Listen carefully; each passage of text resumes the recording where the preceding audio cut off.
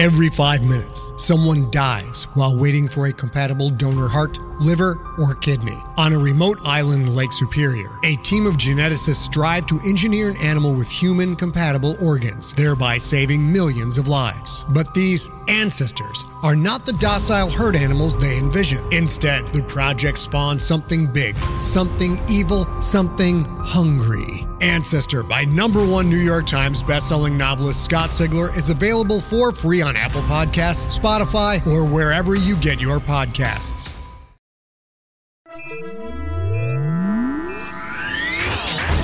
Lightspeed. Hello, and welcome to the Lightspeed Magazine Story Podcast. I am Jim Freund, your host. Lightspeed Magazine is edited by John Joseph Adams, and our podcast is produced by Skyboat Media. In this episode, we will hear Carolyn M. Yoachim's story, Shadow Prisons of the Mind, as performed by Susan Hanfield. This work is copyright 2020 and is reprinted with permission of the author from Burn the Ashes, edited by John Joseph Adams, Christy Yant, and Hugh Howey. You may want to check out a story published in podcast in August of 2020, repurposed from Volume 1 of the same dystopia trilogy. Carolyn M. Yoachim is a 2-time Hugo and 4-time Nebula Award finalist. Her short stories have been translated into several languages and reprinted in multiple Best of anthologies, including 3 times in Best American Science Fiction and Fantasy. Her debut short story collection, 7 Wonders of a Once and Future World and Other Stories, came out from Fairwood Press in 2016. For more about Carolyn, check out her website at carolineyoachim.com. So, stay safe and buckle up. We're going to Lightspeed. Shadow Prisons of the Mind by Carolyn M. Yoachim. With the right overlays, the city was charming. Apartment buildings done up like giant row houses, seamlessly blending Victorian and modern sensibilities, boutiques and cafes on tree-lined streets, parks bathed in sunshine. Vivian Watanabe had lived on this block once, in a high-rise apartment painted cornflower blue with trim in teal and white. She couldn't see it now. Not the way she used to. As a shade, everything on this block was a featureless gray building. Which was the reality? Was it the colorful apartments nestled together, the bland gray buildings, or something else entirely? Personal implanted perception chips made it impossible to know. Vivian counted the buildings, 7 on this block. A decade ago, in another life, she'd lived here with her wife Brooke and their child Cass. The second building from the corner was theirs. Generic citizens, in the featureless silvery gray overlays worn by anyone who had enough points to not be a shade, walked along the sidewalk on their way home from work. They gave Vivian a wide berth. She saw them as citizens, but they saw her as a dark shadow, an unsightly blemish in their otherwise beautiful world. They were guessing at her crimes, judging her, avoiding any semblance of contact for fear that mere association with a shade would cost them precious points. They were right to do it. Vivian didn't belong here, but sometimes she needed to return, to be close to her family, even if she couldn't recognize them. For all Vivian knew, they might have moved to a new neighborhood years ago. But when she and Brooke had come home from the hospital with baby Cass, this was the home they'd gone to, where Cass had taken their first steps and drawn crayon pictures on the entire inside of their closet, where as a teen, Cass had painted their landscapes and portraits and endless variations on sunflowers. Vivian still had one of the paintings. though now she couldn't see anything but a blank white page. That change had happened here too, more than a decade ago. She'd pulled Cass out of a protest and been thrown into shade, and the next day citizens voted to make the shadow prison experiment permanent. They'd condemned her to an existence of never-ending shadow to protect themselves.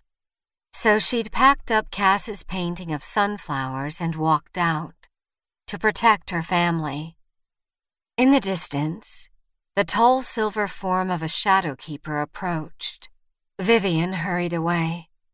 It might be Brooke, and she couldn't bear for her wife to see her this way. Keepers were not as tightly bound by the filters, and without an overlay she'd look somewhere between ragged and half dead. She ran her fingers over the uneven stubble of her hair. She'd shaved it herself, by feel, since she couldn't see her own scalp. Brooke had loved her hair before. She'd been jealous of the length.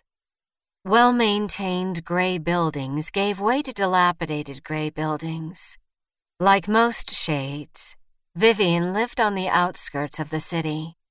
She was fresh off her shift at the ZimCorp assembly line, her hands stiff and sore from repeating the same motions for hours on end, placing metal plates half the size of her palm into a slot on the workbase, watching as a thick needle punched through the plates, piercing them with holes, removing the plates from the machine and placing them on the belt that carried them to the next station. It was hard to say for sure what she was making. Shades only did early-stage production, never anything that would provide an opportunity to steal a finished or near-finished product. But there were whispers that it was a new kind of pip, something even worse than the current ones. Information was hard to come by. Shades only got the prison net. She couldn't even access citizen-level news feeds, biased and skewed as they were. If she could get her hands on some beer, she could trade it to Auntie Yang for a peek at the rumor net, find out what terrible tech she was helping create. In theory, the keepers could see anything she did by reading it off her pip, but with so many shades to monitor, they'd largely abandoned the raw sensory data for shadow prison algorithms that wouldn't recognize a terminal as ancient as Auntie Yang's. Probably. For the first time in years, Vivian was accumulating points, creeping back up towards the citizenship line instead of plummeting inexorably to 0-point termination. If she kept her head down, maybe they'd set her free. She could have sunlight, see her family, have some semblance of her old life. Shades were disappearing, hitting zero, or killing themselves with illegal surgeries to try and remove their pips. Maybe it was better for her to work with the system. But no, that mentality was what let the system thrive. She had to keep fighting. For Cass, she had to find out what ZimCorp was working on. Maybe Jazz would let her moonlight a shift at the Blind Tiger and pay her in beer. She cut across an alley that ran between a ration room and some rundown apartments, then knocked 7 times on a nondescript gray door. It opened a crack, and a generic citizen peered out at her. Citizens, and even advertising bots, all wore that same generic silver body, making it impossible to know who she was talking to. Only keepers looked any different. Bigger and a slightly paler shade of silver, and even they could broadcast a generic citizen overlay if they wanted to. Vivian had been a shade so long that she struggled to remember even the most familiar faces. Brooke, Cass. Her child would be nearly 30 now. Vivian might have grandchildren that she'd never met, might never meet. The only person she ever saw as an individual was Auntie Yang, who had managed to hack the system and present herself as a grandmotherly woman with a bun of silver-streaked black hair. The citizen stared at her and said nothing. It could be Jazz or a customer, or an undercover keeper waiting for her to make a mistake that would cost her precious points. She had no way to know. "Jazz working tonight?" Vivian asked. "Who wants to know?" 24601. Vivian couldn't tell people her name. If she tried to reveal personal information, it got filtered out, so they simply didn't hear it. It wasn't as bad as the first few months in shadow prison, when it had been impossible to have conversations because the filters were so aggressive. Shade labor was more useful with at least some communication, thank goodness. But she was still a shade, not a citizen, and all prisoners were interchangeable within the system. Over time, she'd built up some codes with regular contacts, an almost identity. "Yeah, right. And I'm Javert." Jazz opened the door. "You looking for work again? It's been slow, and BB doesn't have the credits. Keepers have been cracking down hard on drinking. It isn't as trendy as a minor act of rebellion these days." Vivian flinched at the word rebellion, but Jazz wasn't a shade, so in theory, her speech wasn't being tracked by the prison algorithms. "I'm looking to score a 6-pack of beer for my auntie. Dishwasher's broke again, so BB will probably do you a 6-pack of the cheap shit if you take care of those." The silvery arm of Jazz's overlay pointed to a mountain of dirty dishes overflowing out of an industrial-sized sink. Auntie Yang would complain about not getting better quality beer, but Vivian had seen her drink cooking wine. Even the worst beer was hard to come by these days.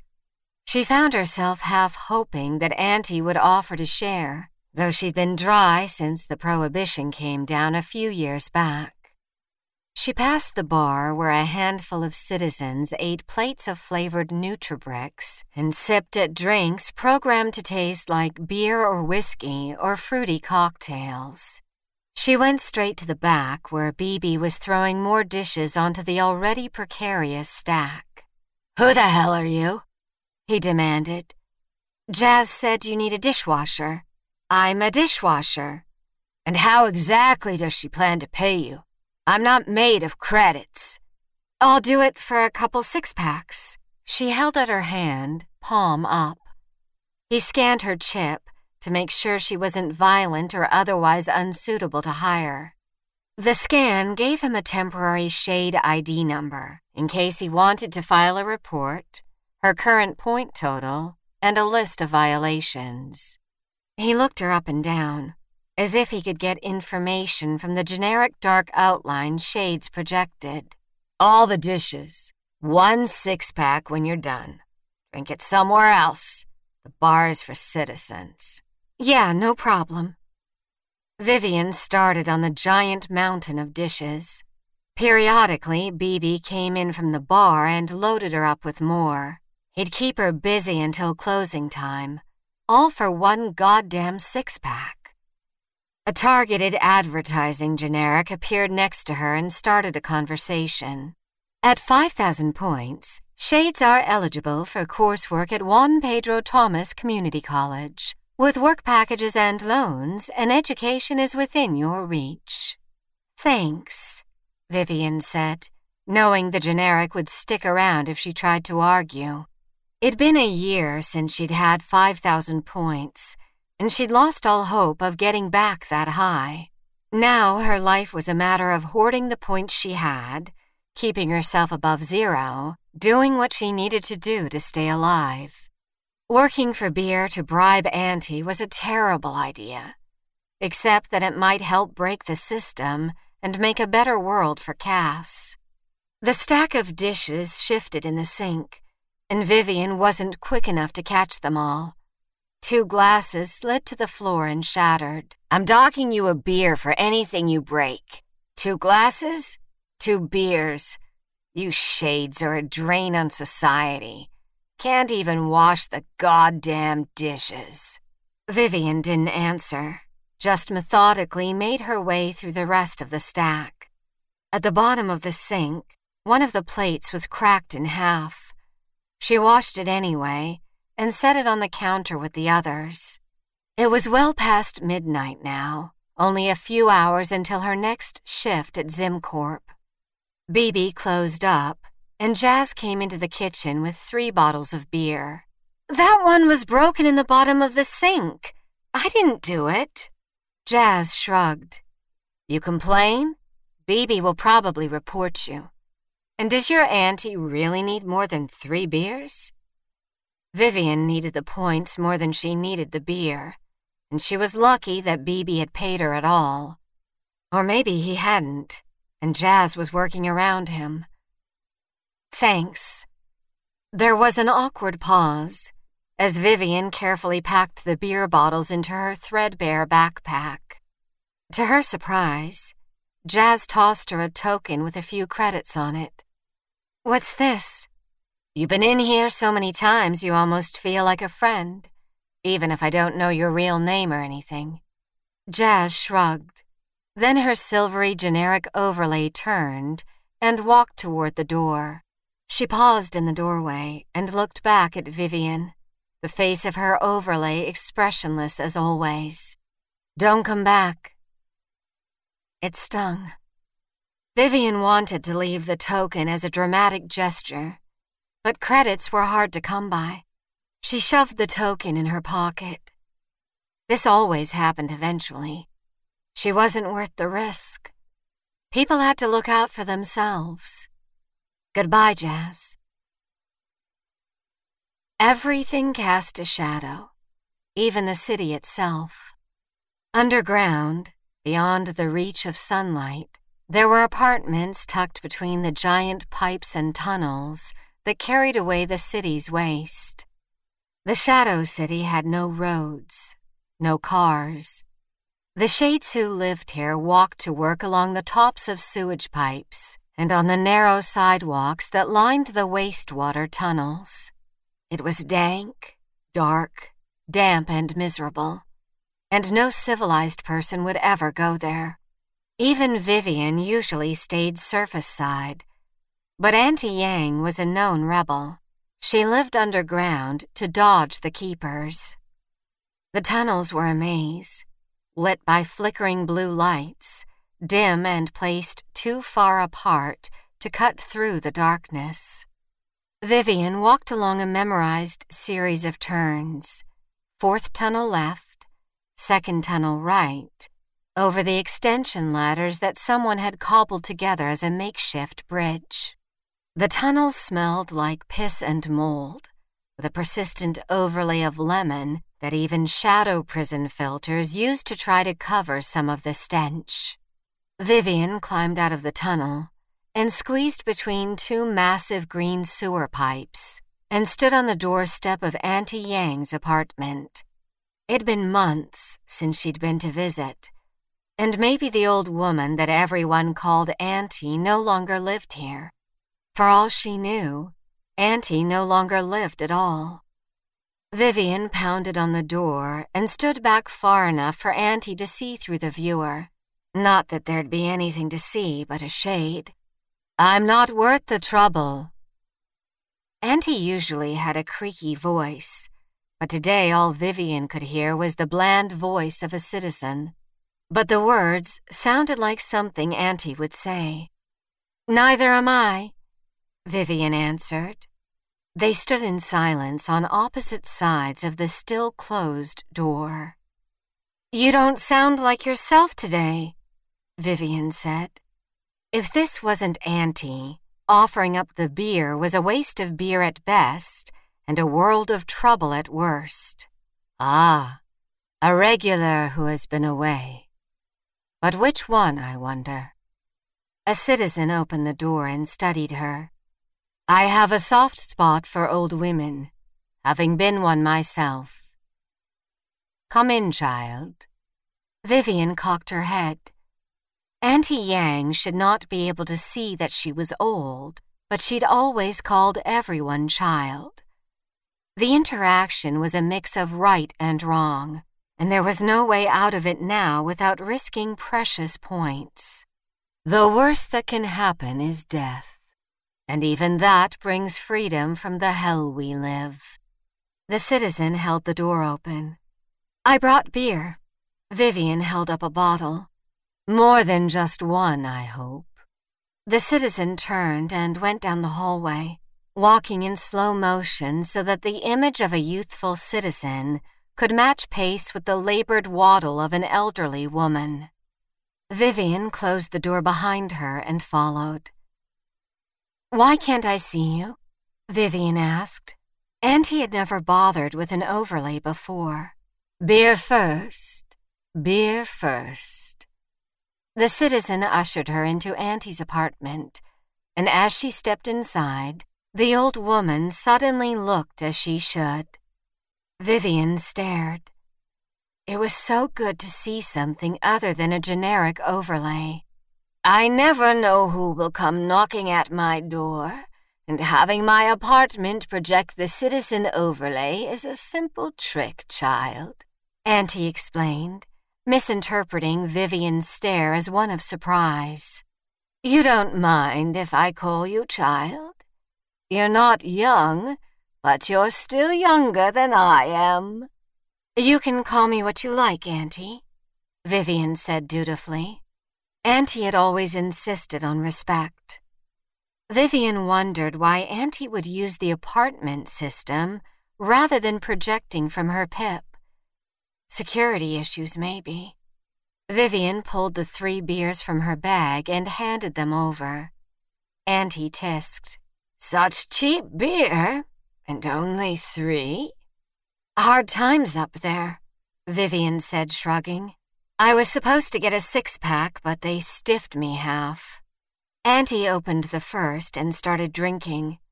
"So, why are you here?" "You always know the best secrets, Auntie."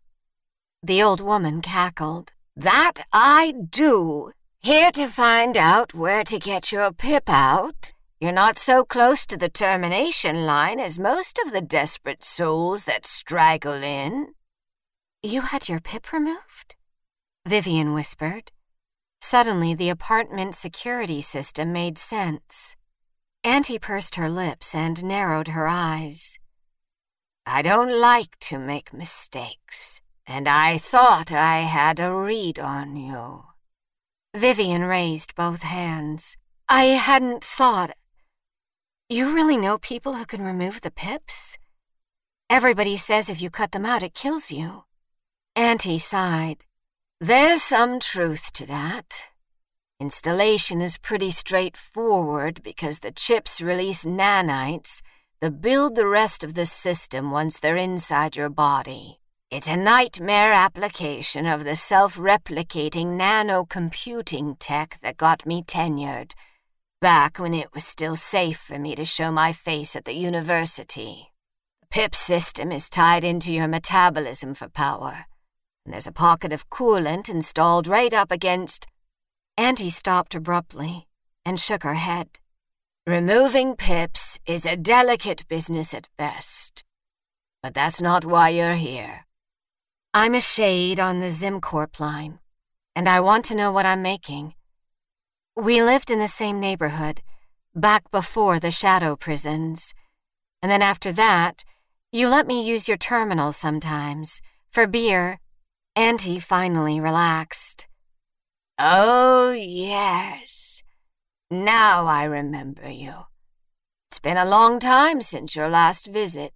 Better beer back then. The terminal is in the closet, under the pile of bras and underwear. Keepers never want to touch an old woman's underthings. Don't like the idea of someone so old as me naked." She cackled. "Except the ones that want to take a tumble with old Auntie." Vivian blushed. "Thank you, Auntie." "Put it back the way you found it when you're done." It didn't take long on the rumor net to find what she needed. ZimCorp was working on an add-on to the PIPs, some kind of memory revision tech.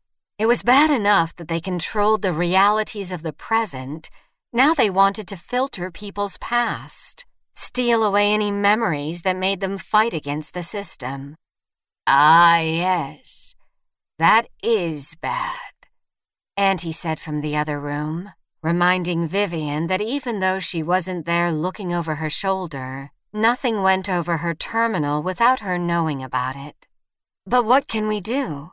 Vivian asked. This was worse than she expected, but sabotaging the work at the factory would get her terminated, in more ways than one. "If you can get me one of those new chips, I might be able to hack it or get it to someone who can," Auntie said, thoughtful. "We're pulling people out of the system as fast as we can, but there are only so many surgeons with the skills to remove the pips. We're not ready for this new level of hell." "You want me to steal from Zimcorp?" Vivian stared in disbelief. "I know, child. It is a lot to ask." Auntie took a long pull on the last of the bottles of beer. "If you get me what I need, I'll set you up with my surgeon. Get your pip removed." Freedom from the shadow prison. And all she had to do was risk everything. To get a finished chip, Vivian needed access to a different wing of the factory complex, the end of the assembly line. There were offices there, hiring, medical support, university and college applications.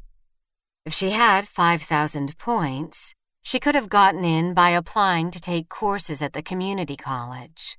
As it was, her best bet was a workplace injury. That would give her access to the med lab. The trick was finding the right injury, serious enough to get her into the other wing, but not too much permanent damage. There were safeguards to prevent injuries, but the machines were old. When her line supervisor was on the far end of the assembly room floor, she snapped a handguard loose by leaning into it with her elbow. The shades to either side of her on the line didn't notice, or pretended not to. Face forward, no talking, do your own work. Anything else could cost you points. Vivian used the broken handguard to cover the sensor that tracked whether her hand was clear of the machine. She placed a metal plate in the designated groove on the work surface and pressed her hand, palm down, over the plate. She watched as what was left of the handguard rotated, the broken plastic scraping her skin, but not pushing her hand out of the way. The external sensor registered green, mistaking the broken-off piece of handguard for her hand. The awl plunged down through her hand. The machine detected an error. It paused and emitted a series of high-pitched beeps. Vivian stared at the metal extruding from the middle of the shadowy outline of her hand, unable to make sense of an image so obviously wrong. Her pip filtered away the sharpest sensations of pain, replacing them with a strange pattern of throbbing designed to call attention to the wound without being excruciating. She'd never sustained this level of injury before, and the experience was more surreal than distressing. With her free hand, she knocked the broken handguard off the sensor and onto the floor. Hopefully, it would all look like an accident. She was pleased at how well her plan was going. The injury was not as bad as she'd feared. They'd cart her off to the med lab and bandage her up, and hopefully she could get the chip she needed. Medical overrides dropped the shadow filter surrounding the injury. She saw the flesh of her own hand for the first time in years. Tiny parallel lines of white where the broken handguard had scratched her deeply tanned skin. Dark brown age spots and freckles. So many more than had been there before. The pale blue of her veins. Wrinkles. Her own hand. She suddenly understood the shades that became cutters, why they'd injure themselves. For this, a glimpse of their own body. Blood oozed out around the edges of the needle, a crimson ring that contrasted with both the flesh of her hand and the shining silver metal. The machine stopped beeping, and they all retracted. Blood gushed everywhere, pulsing out through the puncture wound and pooling in the bottom of the machine. She'd never seen so much blood. She screamed. There was a flurry of activity. Chaos. The floor supervisor was yelling, but Vivian didn't process any of the words. A generic wrapped her hand with white cloth that immediately soaked red. Another generic hung a lanyard around her neck, a pass that would get her into the other wing for medical attention. One of the generics led her out of the assembly line and down a long hallway, chattering at her constantly. She tried to nod occasionally to show that she was still conscious, but even that small movement made her dizzy. She stumbled and leaned against the windows that lined one side of the hallway and squeezed her eyes shut. Sorry, so dizzy. She opened her eyes and found herself looking down at the rest of the assembly line, all completely automated and supervised by a keeper. Her head spun. She knew she should study the scene below for security flaws, but this wasn't what she'd expected at all. There were no workers, only a guard and a line of machines. The generic ushered her into the medical station and left her with a doc, denoted by a red cross on the chest of their otherwise generic overlay, on shift there.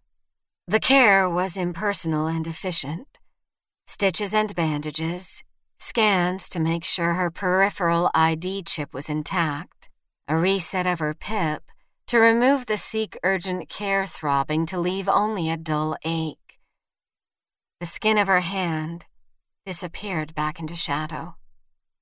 She wondered if she'd ever see it again. A second doc came in. First patient for the new installation.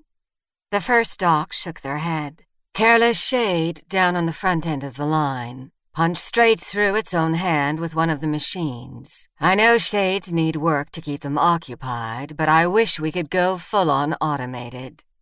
Vivian shouldn't have been able to hear this conversation, but maybe the medical overrides decreased her audio filtering. If she got out of this, she could use that to her advantage. She played an oblivious shade, pretended not to notice their conversation. We've got the prototypes ready to go, who'd know? It's just a shade. You want to do it, go right ahead. I'll still be working here when your newly shaded ass gets implanted with the latest tech.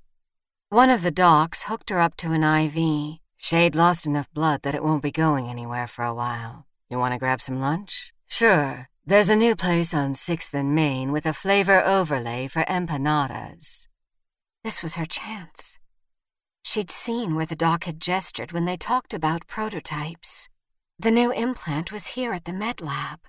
She wouldn't have to get onto the assembly floor at all. Both docs left.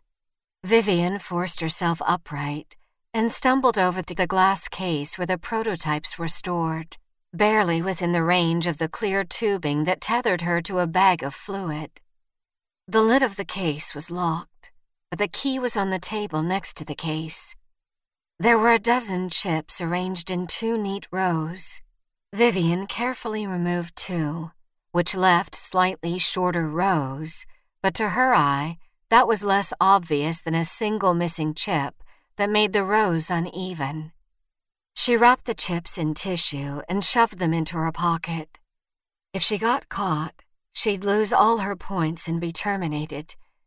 She'd probably lose points just for her accident, although technically, people were not supposed to be penalized for sustaining injuries.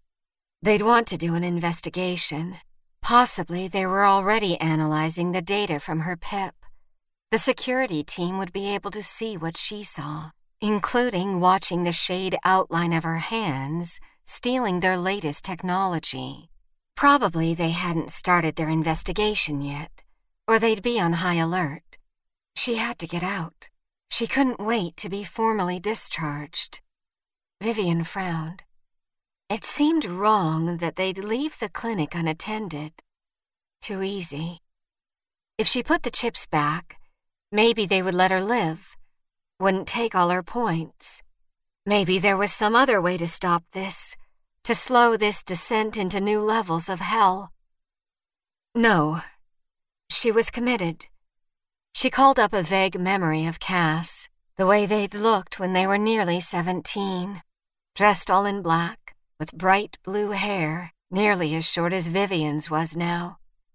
She'd finish this for Cass, and Auntie would help her get her pip removed, and she'd live underground where the keepers wouldn't find her. Maybe someday she'd even see Cass and Brooke again. She tried to draw strength from the thought. She pulled out her IV, nearly fainting at the sight of the blood that trickled down the end of the tubing. Her arm stayed in shadow, the injury not severe enough to re-trigger the medical safeties. Or was there some kind of override now that she was being treated? She found some gauze and taped it over the dull ache where she thought the IV had been. For once, the shadow overlay would come in handy. She was surely splattered in her own blood. But out in the hallway, all anyone would see was a shade. She made it to her own wing without incident and clocked out with only minor alarms in her peripheral vision to notify her that the leave was unauthorized. No one paid any attention to her. She was a shade in a crowd of shades, all of them interchangeable, workers on the line. As soon as she was clear of ZimCorp property, she opened a manhole and climbed down the ladder. Her head was spinning from her injuries, and she was entering at a different point in the underground maze, but the flow of the wastewater would lead her to the main tunnel. Rats scurried along the edges of the sewer, and the stench of human waste with its lemon overlay made the throbbing in her head even worse. She glanced down at her arm, but she couldn't see if she was bleeding from her puncture wound or from the IV line she'd torn out. If it was bad, the safeties would come on and she'd be able to see. She found her usual entry point in the main tunnel and walked along the memorized series of turns. 4th tunnel left, 2nd tunnel right, over the extension ladders that someone had cobbled together as a makeshift bridge. She knocked on Auntie Yang's door, swaying on her feet as she waited for Auntie to let her in. "I have the chips." The door opened, and Auntie stood on the other side without her citizen overlay. "Oh, child."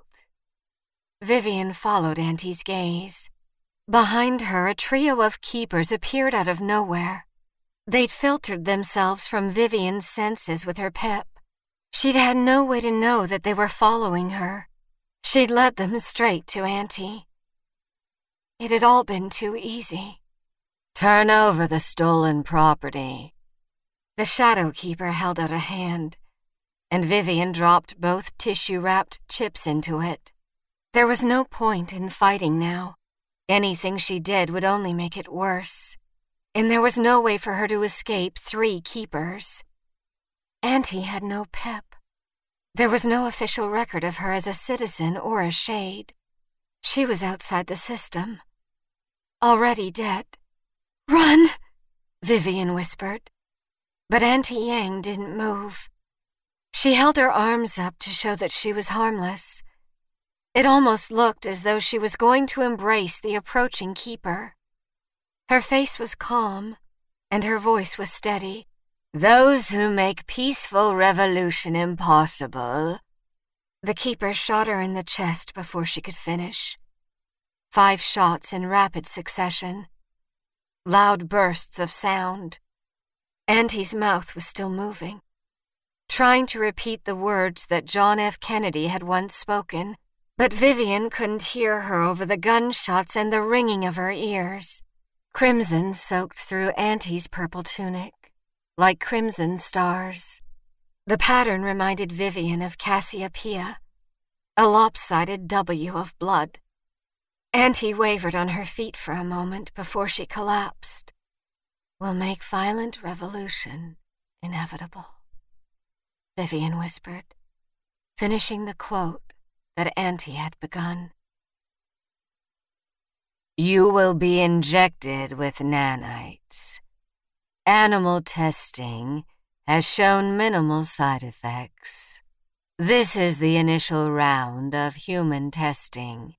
Sign here to indicate that you understand the study and consent to participate. Injected?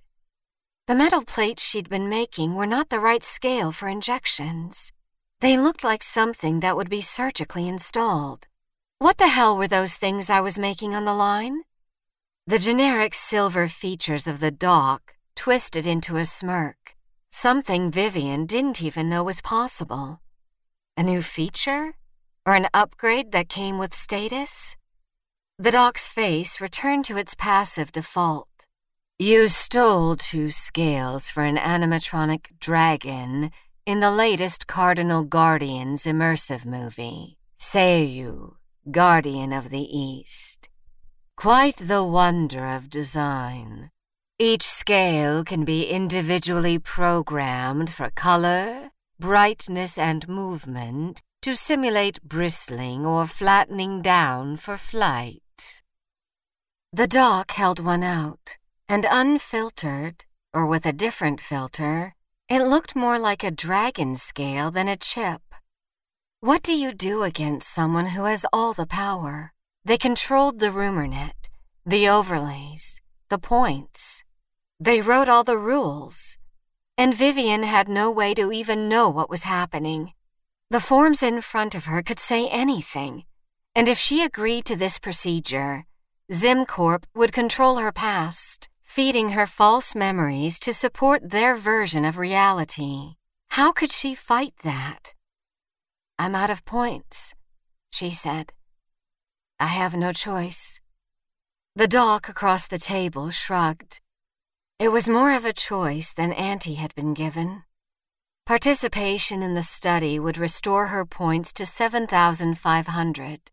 She would be a shade, but she would be pardoned for the crime of stealing the chips, dragon scales, from ZimCorp. She could take classes at the community college, maybe earn her way back to citizenship somehow, sign the forms, and be a guinea pig for a whole new level of hell, or refuse and be terminated. She signed the forms. The needle for the injection was small enough that it didn't trigger her medical overrides. Metal disappeared into shadow, and the cloudy liquid inside the syringe disappeared. They held her for monitoring, tested the outputs on her PIP. Eventually, the doc nodded and handed her a notebook with a red cover. It was blank inside. You are free to go. The last time someone had told her that, she'd been in a physical cell, locked up like an animal in a cage that smelled faintly of bleach. Rows upon row of cells, prisoners on the inside, guards on the outside, and an overwhelming feeling of guilt for her crimes. Anything was better than being locked up like that. Even as a shade, at least she could... Vivian shook her head. She was old enough to remember jails, but she'd never been a prisoner inside of one. She had to keep track of her past, had to remember which memories were real and reject the others. She hurried across the city, desperate to get home. Vivian wrote her memories into a notebook she'd stolen from an old woman's apartment 3 weeks after she got out of jail.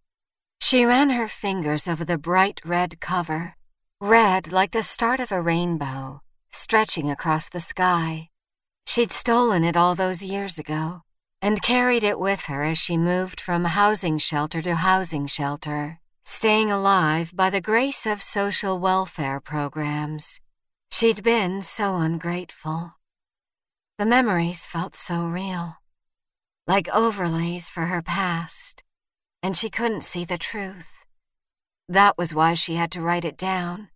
Nothing digital, only old-fashioned ink on paper. One child, Cass, studied painting, loved sunflowers. She had this niggling sense that she had written this before. She flipped to the beginning of the notebook and skimmed over several pages of memories, beginning with her troubled childhood and leading up to the more recent past, the time when she began to work with the system instead of against it. Everything was coherent. It all made sense. Where was she? She read the last line she'd written. If I can earn enough points to become a citizen, I could see my family again. Yes, she had to do better, earn back her points. A targeted ad appeared next to her, projected into the silvery form of a generic. ZimCorp is looking for volunteers to test our new memory enhancement technology. Earn points towards citizenship by referring suitable candidates. Yes, Vivian would turn her life around. She closed the red notebook.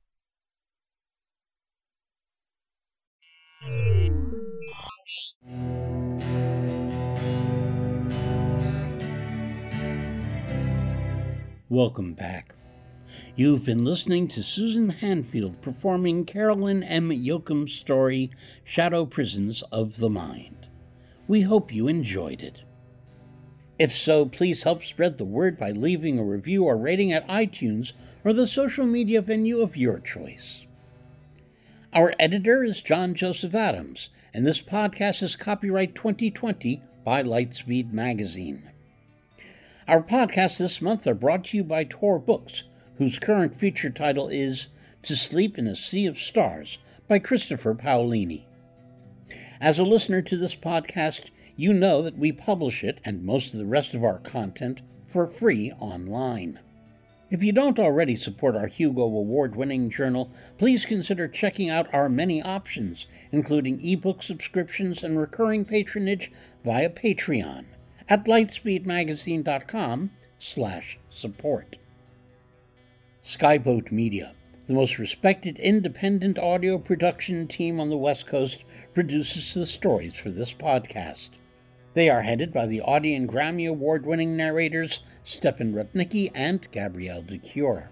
Be sure to check out their website at skyboatmedia.com. Post-production was by yours truly.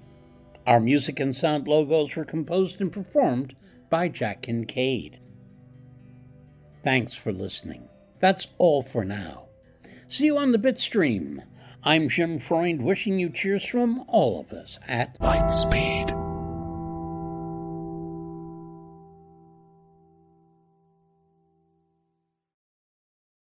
Hey there, this is Justin Bartha. I made a funny new podcast, King of the Egg Cream. It has the greatest cast in the history of podcasts with actors like Louis Black. I'm torn by my feelings for two women. Bobby Cannavale. You can eat it, or if someone hits you, you can put it on your cut. Melanie Linsky. I wonder what these marvelous things are that look just like boiled chicken feet. Jason Ritter. I can break things and pick locks and kill people. Michael Stuhlbarg. The whole point is to inspire people that they should make themselves better. Ari Grainer. No, don't whet its appetite. What are you, an idiot? Me, Justin Bartha.